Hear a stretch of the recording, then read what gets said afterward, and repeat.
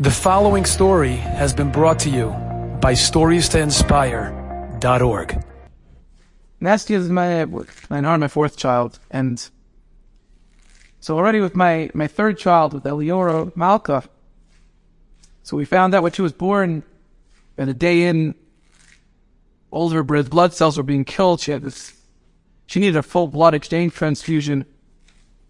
Baruch Hashem, with a lot of nisa, and she had complete refuah, and totally fine. And we found out from that point on that every child would be a lot of Mesiras Nefesh, and basically work with high-risk specialists, and it came out, which none of the doctors ever played how this occurred and why it happened, or only starting with a third child, but mine and my wife's blood is incompatible in a way that's extremely rare. There's some more famous, things like this, but this is very, very rare. In fact, when it happened the first time, there were posters up in the hospital about our case, teaching the doctors about it.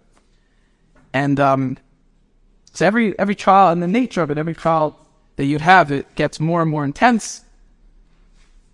Wasn't clear if we'd be able to have a fifth child. That was a lot of nisim also from another time. We'd tell the stories of here all night though, but with Nessia, and my wife was gonna have to have blood transfusions throughout the whole pregnancy. Would you have to understand what I mean? Blood transfusions. That's not what you think. Hook up to an IV, which itself is some blood in it. It's basically a needle like this, straight into the abdomen, straight into the placenta, giving the baby blood. Now, because of it, but it's so intricate and so tiny, and to make sure there's no anesthesia. You understand, to be able to have a child, so my wife, pretty much 7 times or 8 times through the pregnancy, had to have this done. And then other IV treatments and different, I don't even get involved in it, just to be able to have, Baruch Hashem, a healthy baby. Already after fifth child, the doctor said we couldn't have any more children because of it, but with Nisim or the Brachos were Zayfe. But with Nessia, we're already knowing going in that we have all of this going to happen. We're working with top high-risk specialists, and my wife goes in for a sonogram about 6 weeks into the pregnancy, and the doctor looks at her, looking at the sonogram, and says, "I'm so sorry, but there's no heartbeats, and there's a deformation of the head, and basically, if you don't miscarry, you're going to have to abort the baby." There's no. And then he first said that to her, just nonchalantly somewhat. I'm not even there with her, whatever I felt. And then says to her, "But if you want, you could wait a week, because 1 in 10 million is a little bit off, but if she calls her own doctor, her regular OBGYN, this was a regular, and she's coming in 2 days, and over the procedure, if the baby, whatever it is, and start over your children, you have 4 children." My wife comes over, obviously it's difficult, but okay. We're talking about it that night. The first doctor's in, even if 1 in 10 million, so wait a week. Why not wait a week? When we're rushing? It's a few day difference. Just wait a week and do it. And then we're going to adopt it, and we'll go for brachos, and we'll see what happens. What do doctors know? So that weekend, not only did we dive in, and obviously it's all of the daven, but when that Sunday of the week was going to be up on a Tuesday. That Sunday, first I went for a bracha in the Skolana Rebbe. Skolana Rebbe was a big tzaddik who survived the Holocaust, a Kaddish Tiki Yid, Kaddish Kedosh. If you have this chus to go daven in Monty, I'm sure some of you have been by the Rebbe Rebbe, to daven in Monty by the Visions Cemetery. Go also, a few feet past him are the Skolana Rebbe and his father. We're big tzaddikim, survived the Holocaust. There are famous stories about them, incredible people. So I went to the Skolana. My wife's uncles, they're converted, went to Skolana Rebbe, and I told him about what's going on. Through a gap, I could speak Yiddish, and he gave a big brasa. He should be a lay but take a heart, and everything should be good. Fine. Right after that, the Skver Rebbe Shlita, the Skver Rebbe was in Flatbush that week. And I was with another friend of mine, and we were able to get to the Skver Rebbe, and I go to the Star Rebbe, speak English, and Skver Rebbe is also very big on refuahs, and I tell him the whole situation. He gives me this whole long bracha. And I look at the Rebbe, and I say, "Rebbe, could you give me an eighth, or maybe something I should take upon myself, maybe a tefillah that I should say, mizaychet to refuos, yeshuos?" He looks at me, and he says, "There's nothing you have to do. Everything's already okay." So I look at the Rebbe again. I said, "Oh, maybe and I tried to say it in the sense of maybe the Rebbe didn't fully understand. The week's up into it." No, I understood everything. There's nothing if new, everything's okay already.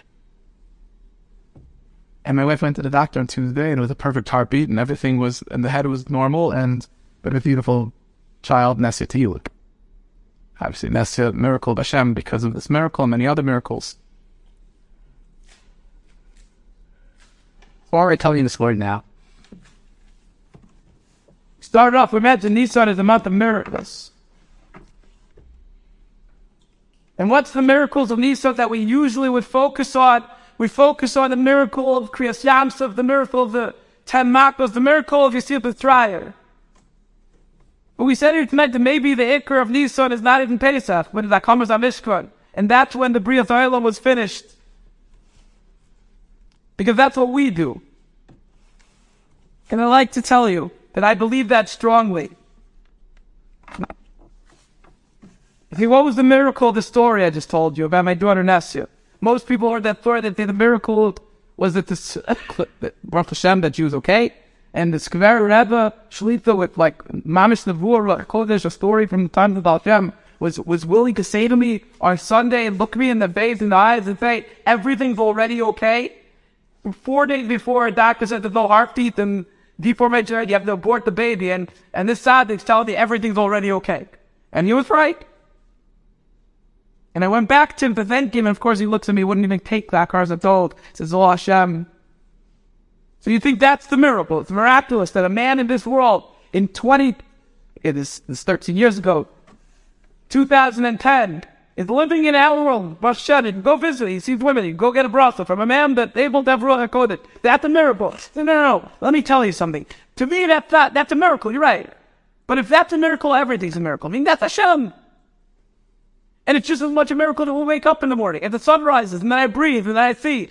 There are miracles from Hashem every single moment. And really, it's just a play of words. A miracle for Hashem is a play of words. Is there anything different to God than what's natural and supernatural? It's just as much a miracle that we're all here, breathing and living as it is, for the Skver Rebbe tell me everything's fine away. So what are miracles? Those are miracles, of course, when we see it, we're inspired, and that's tremendous. Those are miracles of Hashem. That's Pesach, the miracles, which are also important, and also give us chivra, and also give us source. But the bigger miracle, I believe, are the miracles that we perform. That my wife says, to bring another yid into the world, I'm going to go, and you don't understand what it was, to go, and I know going into it. We already have 3 healthy, beautiful children. No, I'm going to go, and I'm going to have, and I'm not only with Nesya, with Uriel Nas and Tzvi, and go every week and have treatment done and have blood transfusions. Have literally, this is why men would never be able to have children. Like it was me, forget it, finish over. I'm not having a needle like this put into my abdomen 7-8 times. Like over again, 3 children, call it a day, right? Nashim Sikanios that are willing to go, and that's the miracle. For me, that's the miracle. That's Messiah Nefesh. The miracles is what we create. The miracles are what we do. When we daven, when we're close to Hashem, even when we have, and we all have our challenges, and we have difficult in our life, and dark in life, but it's there, I'm with Hashem. I'm with Hashem, and I'm going to still daven. I'm going to still dress with tznius, and it's going to be the summer, and it's going to be boiling hot, and my family, they come from a more modern family, and they're all going and involved in whatever it might be, and I'm still, no. I dress the same way. I'm with Hashem. So the miracle. These are the miracles we create. And that fulfills the purpose of this world. And there's no question, when we create those miracles, Hashem brings us back His miracles. And therefore, that's the month of Nisan. Nisan and Rosh Hashanah, right? The people think it's the miracles of Pesach. The miracles of Akamas HaMishkan. That first Kodesh. The miracles that we create. However, don't stop creating miracles. Don't stop creating miracles. And it's just that each and every one of you continues to create miracles. All these actually the miracles from Hashem as well. Enjoyed this story? Come again. Bring a friend. StoriesToInspire.org